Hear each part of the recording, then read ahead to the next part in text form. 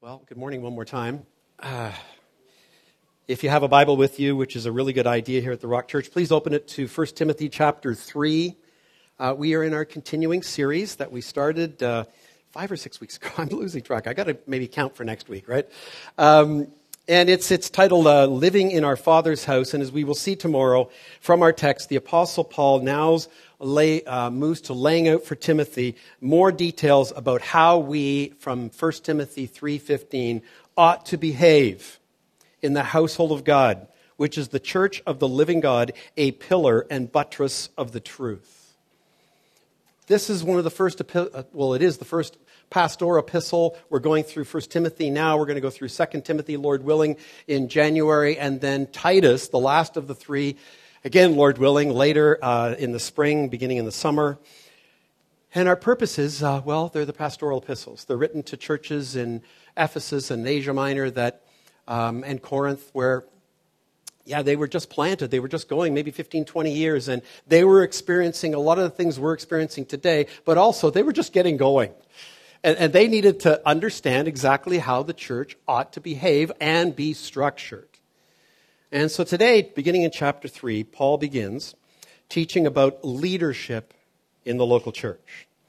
And I've said this many times before, but for me as a Catholic, when I first became a Christian at 23 years of age, which was a little while ago, the two things became incredibly important to me to figure out. Okay? First of all was this, the Word of God. And no knock on the priests and the Catholic Church and so forth, but, we had homilies. We were not encouraged to go through books of the Bible, open our Bibles and read and study. We were encouraged to be taught and listen. And so this was really important to me. But the second was, hang on a second. How do you Protestants do this thing? Right, what is that supposed to look like? Leadership and all the rest of it. Because I knew, again, how the Catholic Church was structured. And so that was important to me. But what I also knew in my early 20s was this. I actually knew and understood what leadership looked like.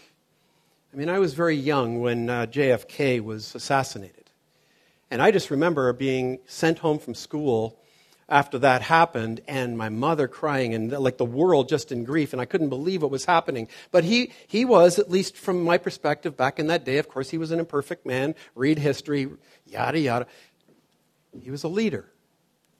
And I just had this feeling about leadership that was actually quite positive, at least when I was 8 years old, because that's how old I was when he was assassinated. And so then I wondered, really, from a newly birthed Christian perspective, how is this household of the living God, the church, actually structured? Well, after 40 years, I can tell you that I've learned a lot, but I've also learned this. There are two impediments to leadership in the church today. The first impediment is something that my generation birthed, baby boomers, and that is a rebellious spirit towards authority. Anybody? I think we were the first of it, but that's an impediment to leadership in the world, let alone in the church. But it is, and I see it quite clearly as well. But secondly, it is this. It is how the plain reading of the Bible has been and is being impacted by the pressure of our culture to conform to its patterns and its beliefs about who we are as, men and women. So like last week in my preface, I'm going to ask you to just listen to the plain reading of the Word of God and hear what it says just in the plain reading of the Word of God. Let's read, beginning in verse 1 to verse 7. Paul writing to Timothy, "This saying is trustworthy. If anyone aspires to the office of overseer, he aspires to a noble task. Therefore, an overseer must be above reproach, the husband of one wife, sober-minded, self-controlled, respectable, hospitable, able to teach, not a drunkard, not violent but gentle, not quarrelsome, not a lover of money. He must manage his own household well, with all dignity, keeping his children submissive. For if someone does not know how to manage his own household, how will he care for God's church? He must not be a recent convert, or he may become puffed up with conceit and fall into the condemnation of the devil. Moreover, He must be well thought of by outsiders so that he may not fall into disgrace, into a snare of the devil. Let's pray one more time. Yeah, gracious Heavenly Father, Lord Jesus, Holy Spirit, thank you for this word. Lord, we acknowledge that it was written almost 2,000 years ago. And Lord, we also acknowledge that you are the same yesterday, today, and tomorrow. And this is your word. Holy Spirit, you inspired Paul to write this. Lord Jesus, you gave him apostolic authority to write this for that day and for today. I pray, Father, that you would help us hear your word today. I pray, Holy Spirit, that you would help me communicate it faithfully. Excuse me again. I pray that you would help us to hear your word in the plain reading and accept it for what it is. So I pray these things in your worthy name, Jesus. Amen. So again, before we dive into this today, let me ask you one more time, once again, that this morning, and it's important that we let the word of God, some construction going on upstairs, it's probably, anyway, that we just let the word of God speak to us. Let it speak to us. Let it influence us and inform us. And let's put everything we can that we bring to this text or we might bring to this text culturally aside. So this text that we're going to look at today, I've been preaching this and teaching this through something called a biblical eldership course for about 25 to 30 years in the church. Not just here at the Rock Church, but before we moved here, actually invited sometimes by churches to come and teach them what eldership looks like and so forth, because I had studied it and so forth. And I'm not bragging in any way, please hear me by saying that, just to say I have some experience. But even still, this week I stepped back from my notes a few times. And I was like, well, come on, Glenn, you know this. Like, you really do. You know this, just teach it. And I'm like, yes. And then it just kept coming to me. And the reason why it kept coming back to me was, and that's what we're going to do. We're going to look at it for what it says. But I have to tell you that in the last 15 to 20 years, especially the last 5 to 10, this passage and others, like the one we looked at last week, are under such scrutiny. Not just by people outside the church, but within the church itself. And so I tell you that so I can also say this, that I have seen and heard, I've heard all of the objections to this text in the past 20 to 25 years. I have heard them all. And again, in the plain and simple reading, I have to tell you that I haven't found any single support for the other view. I haven't. It's called the egalitarian view, where men and women are completely equal in value and worth in the home and in the church, and that men and women can assume any role in the church. I've heard them all. I've spent a lot of time in various times before refuting them, or at least trying to show people that why they're not exactly correct. And listen, I've also said this several times. I wish I could find one. I really do. Why? Well, then we could stop debating it. We could eliminate what is becoming extremely divisive in the church. That's why. I would particularly appreciate that. And so again, like last Sunday, I'm not going to go through the examples. I'm not going to go through the examples and then, dissect each one and show you why they're false and why this is true. I'm not going to do that. But I do want to say this up front. If any of you, anyone in our church membership attenders that wants to discuss those things with me personally afterwards or at some other day, or a couple of you do, let's do that. Let's do that. I would love to do that. And let's reason together from the Scripture, and we'll try to see, and maybe you can show me something. Maybe. Okay? Maybe. And so finally, I do want to say this. This is important today, and I didn't get to it last week because I wanted to leave it for this week. We as a church, as the Rock Church, and myself personally, we hold this issue somewhat in an open hand. I have since I've been teaching this for 25 to 30 years. What do I mean by that? We have sincere brothers and sisters in Christ who see it the other way. I know some. And so what we've always said, and I've always said to my friends, lead it out to the best of your ability. Okay? Lead it out that way to the best of your ability. God bless you. I think you're wrong. You think I'm wrong. But all we ask in return is that you would do the same towards us. You would have the same posture towards ourselves. You know what? Our denomination holds these views in open hands. And yet what I have seen again in the last 10 to 15 years is people of the other view are closing the hand very tightly on this issue. And it's not healthy. It's not helpful. So that's my preface, and I just want to let you know that our posture is open-handed. We lead it out the way I'm going to teach it today. We do it to the best of our ability, and we do it because we trust God's word. So let's dive in. First verse says this, Paul writing, "The saying is trustworthy. If anyone aspires to the office of overseer, he desires a noble task." So in this one verse, Paul opens up and basically introduces the most significant office in the New Testament church. And again, I've been part of different fellowships over the years, and even myself, maybe at some points, have gone, well, we're not like the world, we don't have to have offices. And, people in like really strict roles. And after a little while, you realize, well, that is silly.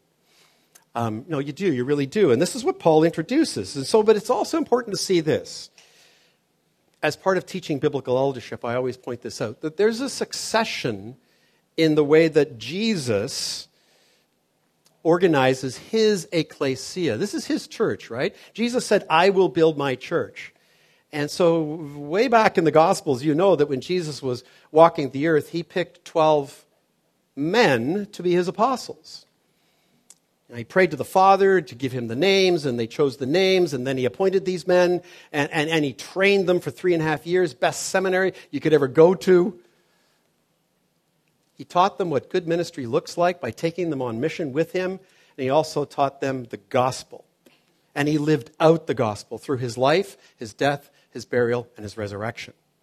And to be a capital A apostle, you had to be someone, because the book of Acts in the first chapter tells us, you had to be someone, when they were replacing Judas, by the way, who had known Jesus, had seen him from his baptism to his death, burial, and resurrection. You had to have seen at least the resurrected Jesus. And so the succession then is the power and the authority is passed from Jesus to his apostles when he ascends. And then we see the apostles. Well, we see one more apostle added, don't we? That dramatic road to Damascus, where the apostle Paul is thrown to his face and blinded by the Lord Jesus Christ and chosen as a special emissary apostle to whom? To the Gentiles. And to go and preach the gospel to the Gentiles, but also to plant churches. And so they did that. And in every church, we read in Acts chapter 20, and we'll look at that again today a little bit, but also in 1 Timothy, we're reading that in every place, Paul appointed elders. And so what you slowly see through the New Testament is this succession going from Jesus to the apostles to elders in the local church. There is even a point where we saw in our study of 1 Peter, where Peter's actually commenting that he's an apostle and an elder. So it's starting to cross even at that point. You read in 1 Peter chapter 5, verses 1 to 2, he says this, "So I exhort the elders among you as a fellow elder." Now, we know Peter is also an apostle, but he's also playing and living out the role of an elder in a local church. And then he says, "As a witness of the sufferings of Christ," there's his apostolic identity, "as well as a partaker in the glory that is going to be revealed." And then he says, I love these words, "Shepherd the flock of God that is among you, exercising oversight," which we see in our text for today as an overseer, "not under compulsion, but willingly, as God would have you, not for shameful gain, but eagerly." So once the last apostle, the Apostle John, dies and passes from the scene, the baton is fully passed for the office of elder, overseer, bishop, whatever word we might want to use from the translations, to the elders in local churches. And so there's, as I said, a number of words that are used in the Greek that can be translated as overseer, elder. There's words for bishops and presbytery that we get as well that come from the Greek. For example, episkopos is where the denomination Episcopalian comes from, which is the translation for overseer. and they're part of the greater Anglican communion in the world. The other, of course, would be elder, which is taken from the Greek presbyteros, where we get presbytery, which again, Presbyterians get their name from for their denomination and for the offices in their church. And so back to verse 1, we see this. Paul opens with an asserting that what he says comes from his apostolic authority that is given to him by Christ. Now you may say, well, how's that? I say, well, when he says this is a trustworthy saying, in the idiom of that day, in our language today, it would be something like this. What I'm saying to you, you can take to the bank. This is legitimate currency. This is truth. It also carries the weight of the perfect tense, meaning, in other words, it is for all time. It's not just for one place and one group of people or one church. It's for all time. So there's much that's contained in these first few words in this verse, and we'll spend a little time on that before we go to the rest of the qualifications. One word that I want to highlight is this word aspires. So what a wonderful word, right? And I remember first reading this and trying to figure it out, and it's an interesting word. It's a good word. It's a good thing. It's also a Holy Spirit thing I want to show you. And I've shared this to you before, but there was a time in my life where, at 16, 17 years of age, I wanted to be an NHL hockey player. Did I aspire to that? Well, I certainly wanted to be, but the problem is that, you can see how tall I am. That just didn't really happen, right? But people have these other aspirations, and they're good things. That was a want to be, by the way. That's not an aspiration. That's a want to be. A good example would people aspire to be a teacher, to care for and train up children. People aspire to be a nurse, a doctor, to care for people, for their health. And these are good examples of aspirations. A farmer even, all carry the sense that what you will do is for the care and benefit of others. And so aspiring to be in this way, it's not so much a position of authority and power at all, in fact. It's not that at all, but very much a position of service. Jesus came to serve, not to be served. It's a position of service. So Paul is saying this: if anyone, you maybe, feel called to the office of overseer as a Christian to the service of Christ in his church, then you are aspiring to a very good thing. Not an easy thing, as we'll see, but a good thing. It's a really, really good thing. So aspiring, as he said, is a very good thing, but it's also a Holy Spirit thing. And I learned this, many years ago. I shared it with you before, a couple things. Number one, I remember being asked to speak at a church in Vancouver as a young preacher. And there was a man there who was an elder, and he was praying with me before the service. And I had been thinking about eldership at the church we're in. People, have even asked me, and so I asked this man, I said, how do I know if I'm called to be an elder? And, he had an amazing way about himself. He has passed in the last 4 or 5 years, but he just said, Glenn, it's actually pretty simple. You will be, and people will see you already to be doing the work of an elder in the local church. And so there will be that. You'll already be doing things, teaching, serving, caring for people, going to the hospital, inviting people to your home, things like that. Looking to be in a role like that. So it's a beautiful thing to see that I never forgot that when he told me that. It's also true that the call to be an elder doesn't come via, another elder going over to you and tapping you on the shoulder and going, hey, I think you should join the team, right? We have to be careful about that. That's not the way it's supposed to happen. Because why? Well, why? Well, maybe I could walk around and go, yeah, I'd like you on the team because you will agree with me. That's not the way it's supposed to go either.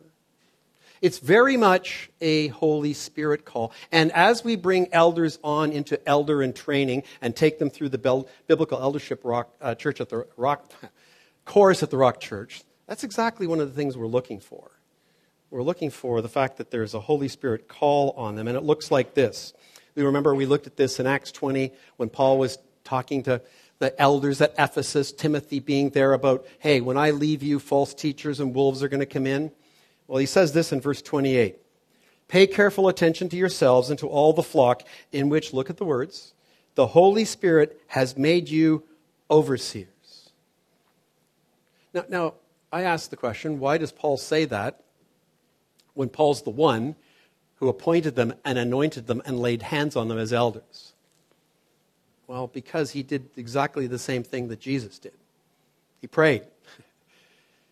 He asked his Heavenly Father. He asked the Lord Jesus.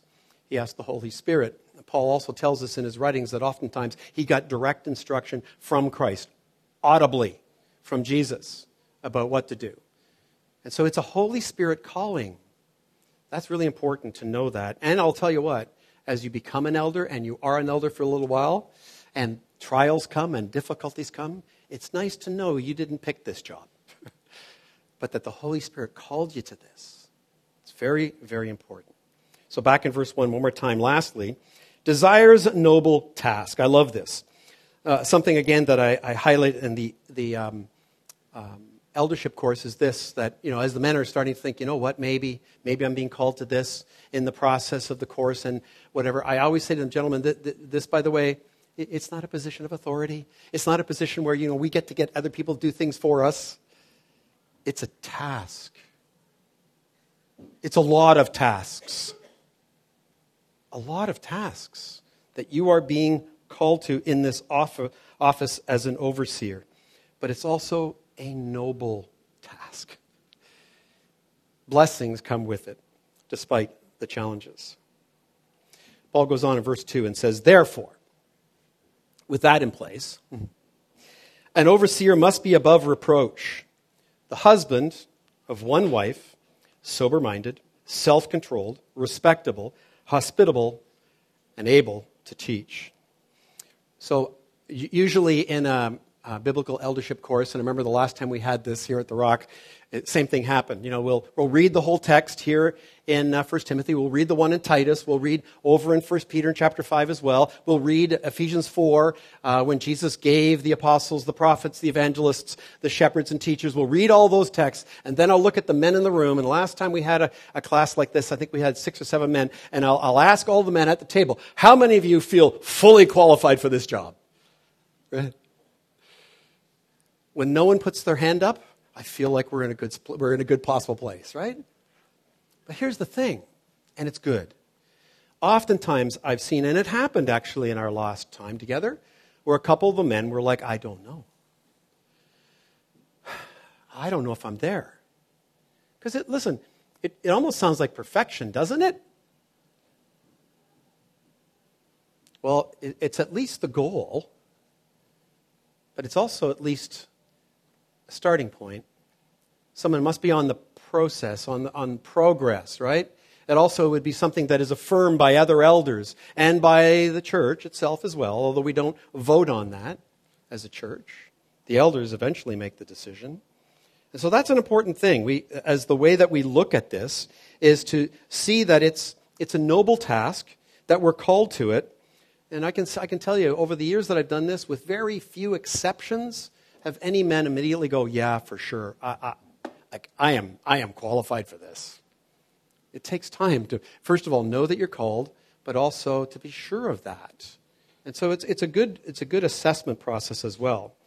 So that's a good start, in my opinion. On that note as well, I've also read this recently, where this is, I don't know, I think it was a particular pastor, but I won't quote who it was, but I read this, and that is a good definition for this, is that the Church of Jesus Christ does not progress beyond the spiritual progress of its leaders. Let me read that for you again. The Church of Jesus Christ does not progress, and I would say much, beyond the spiritual progress of its leaders. And so once a person is approved or affirmed to be an elder in a local church, that's a beginning, as we're going to see, of the task, of the noble task, and of the role. And so it's really important for us to see that. And that's why I've often said to men who are humble enough to question their qualifications for this office that A, it is about the Holy Spirit's call. Don't forget that. And it's about the evidence that the current elders see of progress in your life.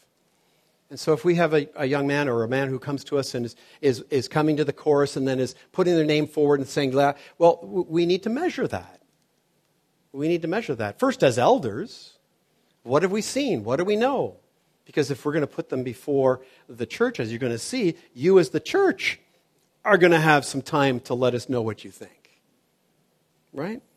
And so there's some other words that come up that we're going to look at, and the first of those is this: above reproach. So how should we understand these words? Well, I would suggest it's a little bit like we saw last week, where Paul was saying, first of all, to the men, when you come to the gathering of the church, you should pray.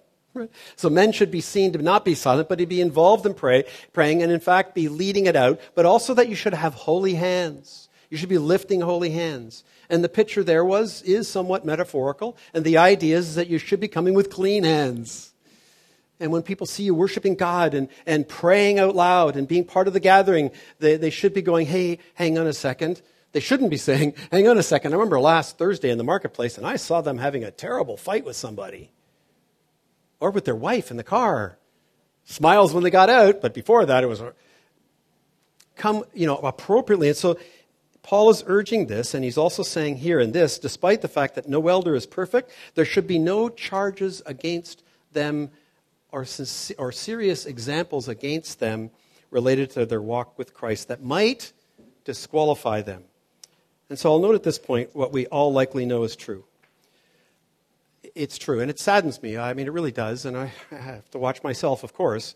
But in the last 15 to 20 years, how many pastors in the North American church, thank you social media that it brings it to our attention, have fallen? I mean, significantly fallen. Elders. That maybe doesn't get publicized as much. What about abuses in good, apparently quality, apparently conservative, apparently churches? It is a huge struggle. So you can trace almost every one of the failures, if you look at them, no matter what they are, every one of the failures in these men into one of these categories that we see here, either the positives or the negatives that we will be seeing.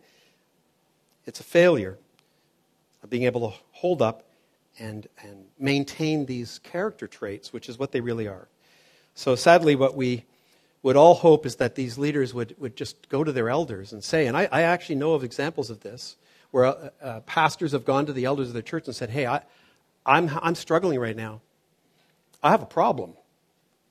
I need to step aside. And that's a good thing. You would hope that would happen more. But for various reasons, one called pride, it doesn't happen as it should. And so it's a very significant role, but that's why we need to be, and that's what it means about being above reproach. So first, on the positive side, they are the character traits that follow, and it starts with these things that follow. It starts with this one here, husband of one wife. Now, you may have also heard this explained a few times as a one-woman man. I have to back up on this one a little bit for you because we lead this out a certain way at the Rock Church, but this has been read potentially the wrong way. So someone would read this and say, well, what I just said, a one-woman man is a good paraphrase, but for example, does this mean that a single man cannot be an elder? Some people might go, well, absolutely, right? The man I just told you about a little while ago who told me what it looked like to be an elder, he was a single man all of his life. And when he told me that, he was around 64, 65 years of age.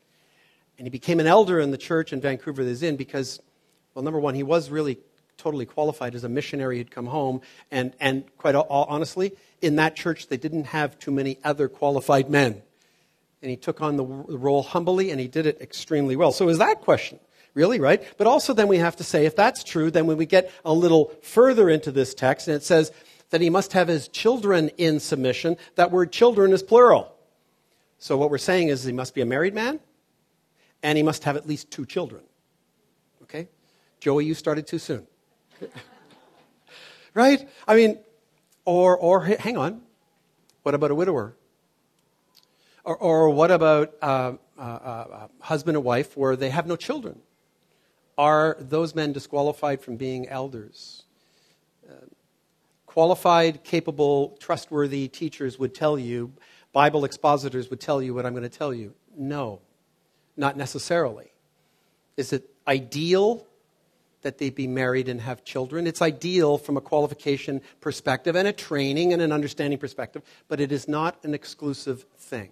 Now, how do we lead that out as the Rock Church? Well, we have male elders.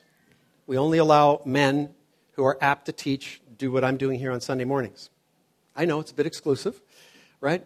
But we also do this. Whenever we introduce a man as an elder, we always bring their wife up on stage with them. And we do that for a reason that came to me many, many years ago, and others would agree, and that is that, well, hold on a sec. Janice and I are in a one-flesh relationship. God gave her to me for a reason. I need her. I need her wisdom. I need her sober second thought to Glenn.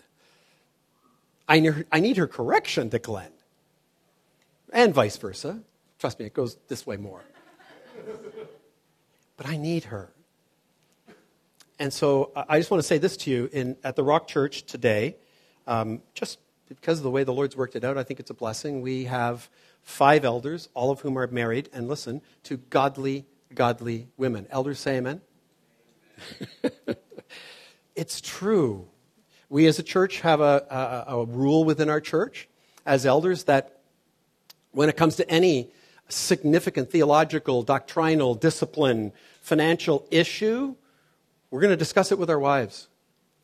We're going to discuss it with our wives. We're going to listen to their opinions and their well, that's just common sense, isn't it?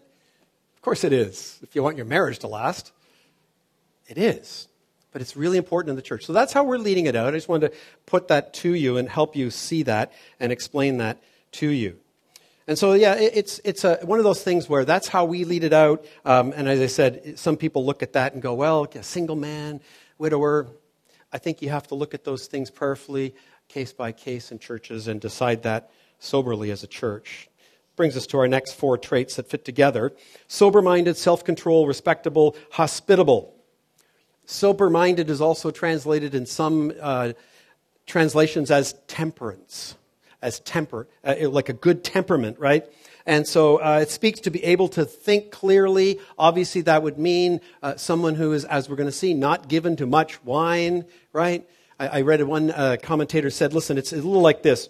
When you get on an airplane, you do want to know that the pilot has not had a glass of wine in the last 6 hours. Amen? Right? Like you want to know that, right? And it's actually a rule. Makes sense. But sober-minded here isn't just about that. Could be. It's just a clear thinking person. A person whose mind is not cluttered with all kinds of other things, but is able to be sober-minded and think in an appropriate way that way.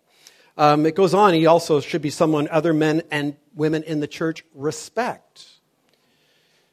So even in a young man, that means, respecting, looking even up to, and hey, look at the way they're leading their lives, and look at the way they love their wives, and look at the way that they care for their children, and look at the way they treat other members of the church. And so there's a respect. And it's not about putting them up on a pedestal. You all know that I'm not perfect. We're not perfect. But there's an element of respect there, and that needs to be there. And finally in this group is the word hospitable. Such an important word. A man who's called to be an elder is not just hospitable because his wife likes to entertain. No, he's a man whose home and life is open. The root word is the word hospital. And I read this again somewhere. I don't know where I got it from, but there is something of the hospital about him, something of the physician's care, something of the shepherd's care and shepherd's heart about who he is. And then last, very important and not least, apt to teach. Able to teach. It's one of the key traits that is not mentioned that we'll look at next week when it comes to being a deacon. It's not mentioned in the qualifications there. Almost all of the other qualifications are the same, as we'll see, but apt to teach is not there. And so of all the traits, teaching and or holding to the word, along with prayer, shepherding, pastoring the flock, are the key duties of the elders. Those choosing the color of paint and carpet, not so much. We'll get to that next week. No. Being able to teach, praying for the congregation and people in the church, shepherding, pastoring, these are the key duties. And so as we will see next year, Lord willing, in Titus, Paul writes at the end of a similar list to Titus these words in verse 9 of Titus 1. He must hold, look at this, firm to the trustworthy word as taught, so that he may be able to give instruction in sound doctrine and also rebuke those who contradict it. That's a key role of the elder of a church, is to teach the Word of God, sound doctrine, and hold people to it, or try anyway.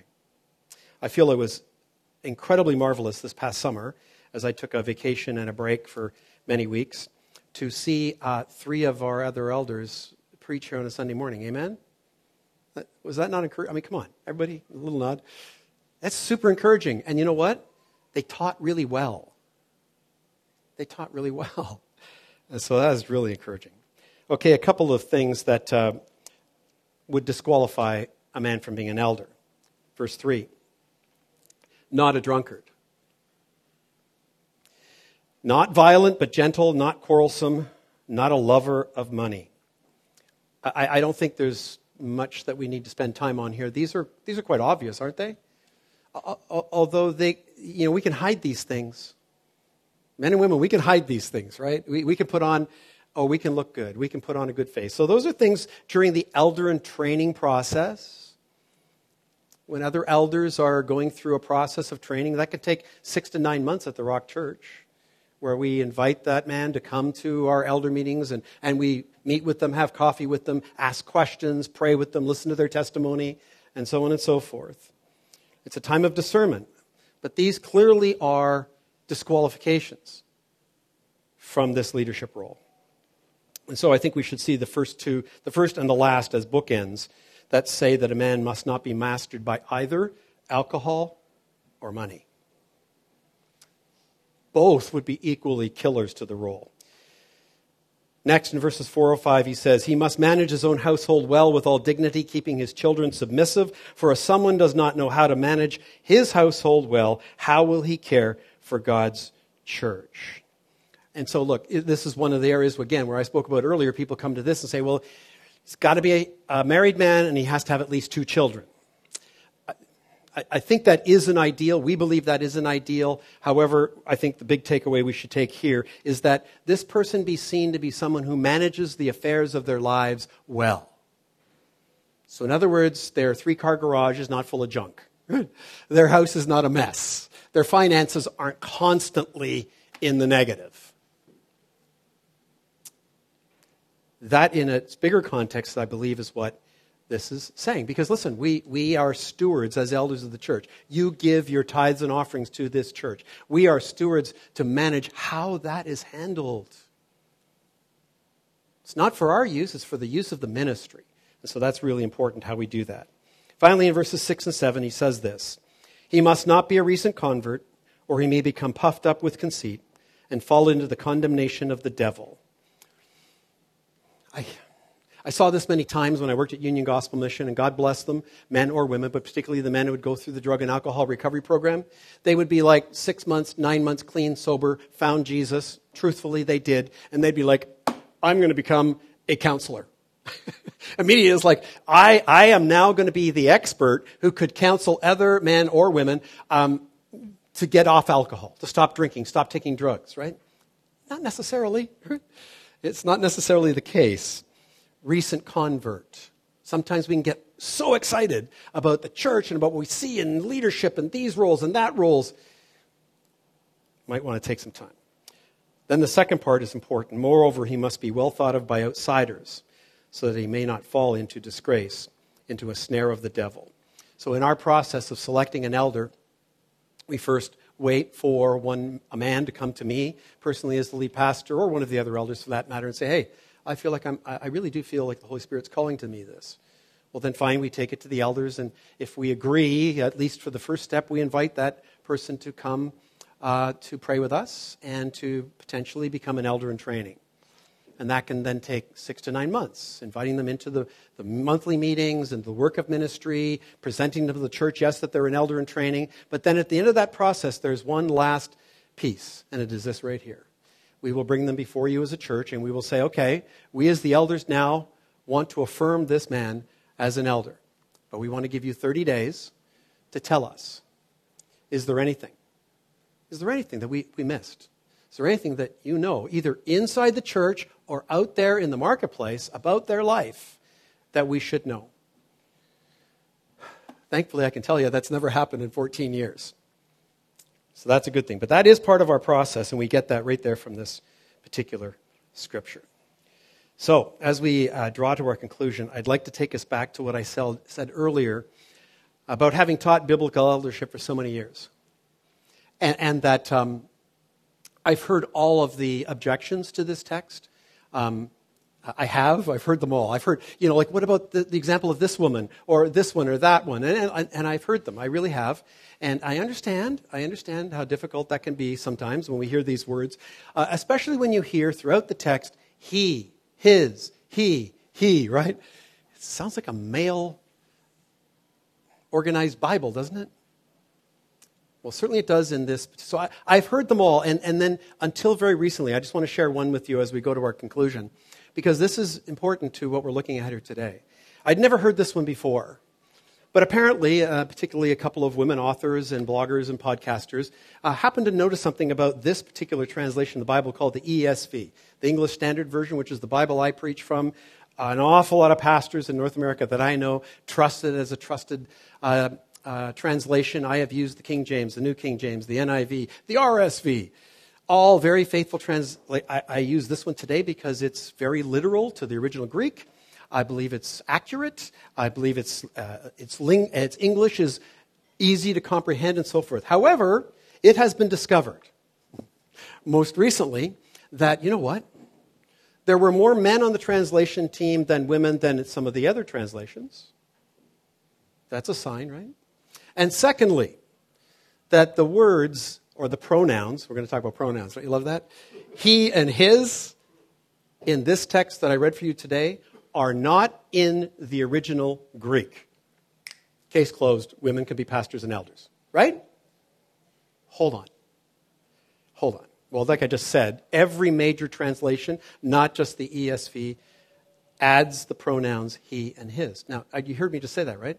They add it. But why do they do that? Well, again, Greek scholars, Christian and non, will tell you that pronouns always follow the primary noun.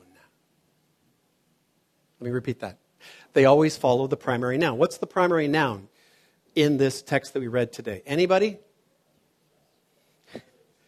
No. The primary noun is husband. So it is an important word. It's an important noun that's in there. It's the primary noun in this particular text. Overseer would be too because it's masculine, right? But that is the primary noun. And so that's one of the main reasons why it is used there. But I also want to show you this, as we're going to get to later in our series in 1 Timothy chapter 5. Paul writes this: "Let the elders who rule well be considered worthy of double honor." Look at these words. "Especially those who labor in preaching and teaching." Stop there. So these are the elders who are considered worthy of double honor. What does that mean? Well, we should respect and honor our elders, period, all of them. Double honor means those who work and labor full-time, like myself, in the preaching and teaching of the word, should be supported financially. That's actually what that is saying. Then he says this: "For the scripture says this, you shall not muzzle an ox when it treads out the grain, and the laborer deserves pronoun, his wages." That word is in the original Greek. It's the word aros, and it is always translated in the Greek or into the English as he, his, always related to a man. So listen, I want to close with this. Discipleship at the Rock Church, we look at it this way. It starts with you sharing your faith with men and women who don't know Christ. It starts then inviting them here to hear the preached word of God on a Sunday morning. That's the beginning of discipleship. But it's also about going into missional community group, going into community, and reasoning together from the scriptures. Why? I have questions about what Glenn or what the Word of God said on Sunday. That's okay. That's okay. That's why we do missional community group. as I mentioned at the Churches Together last Sunday, one of the ways that we maintain the unity of the Spirit is by maintaining the unity in the local church, is by reasoning together from the Scriptures, so that we are of one mind on these things. Are we going to always, at the end of the day, completely agree? Oh, I can tell you from my experience, probably not. But we can at least be of one mind that we're going to labor together. We're not going to be divisive over these issues. So finally, I'll leave you with this. There's an exhortation that must follow from this teaching today. Pray for your elders. Can I encourage you to pray for your elders every week? Pray for your elders. Do that in missional community group. We are not infallible men. And I'll tell you also this. The moment that you become an elder or leader in the local church, whether you're a man or a woman leading in various ministries, the enemy has put a target on your back. We are actually more vulnerable. Scripture also says we will be held to a higher account. So we need your prayers to remain faithful in our own personal lives, but we also need your prayers to remain faithful to this, especially in this day. Trust me, it becomes even more uncomfortable as the days go on to get up and preach certain texts. Pray with me, would you? Heavenly Father, thank you so much for this day. Father, I again thank you. We thank you. Lord Jesus, we thank you. Holy Spirit, we thank you. That at the end of the day, Holy Spirit, is you that initially does the cutting to the heart for those of us who realize out of someone sharing the gospel with us, out of reading or hearing the word of God preached, your word preached, that we are a sinner, that we need a Savior, and then you lead us to Christ. And Holy Spirit, you are also the one who sanctifies us, who grows us up in our faith, who teaches us what is right and what is true. And so, Lord, Holy Spirit, I pray that you would just speak to all of our hearts today, mine included still at this point, even on this subject, and that you would test us. You would help us to reason with you, but also reason together from the Scriptures to know what is true and what is best. Because if it is true, even though if it is hard for us, it is from you best for us. So we pray that you would help us to understand that and that you would bless us. And I pray these things in your worthy name, Jesus. Amen.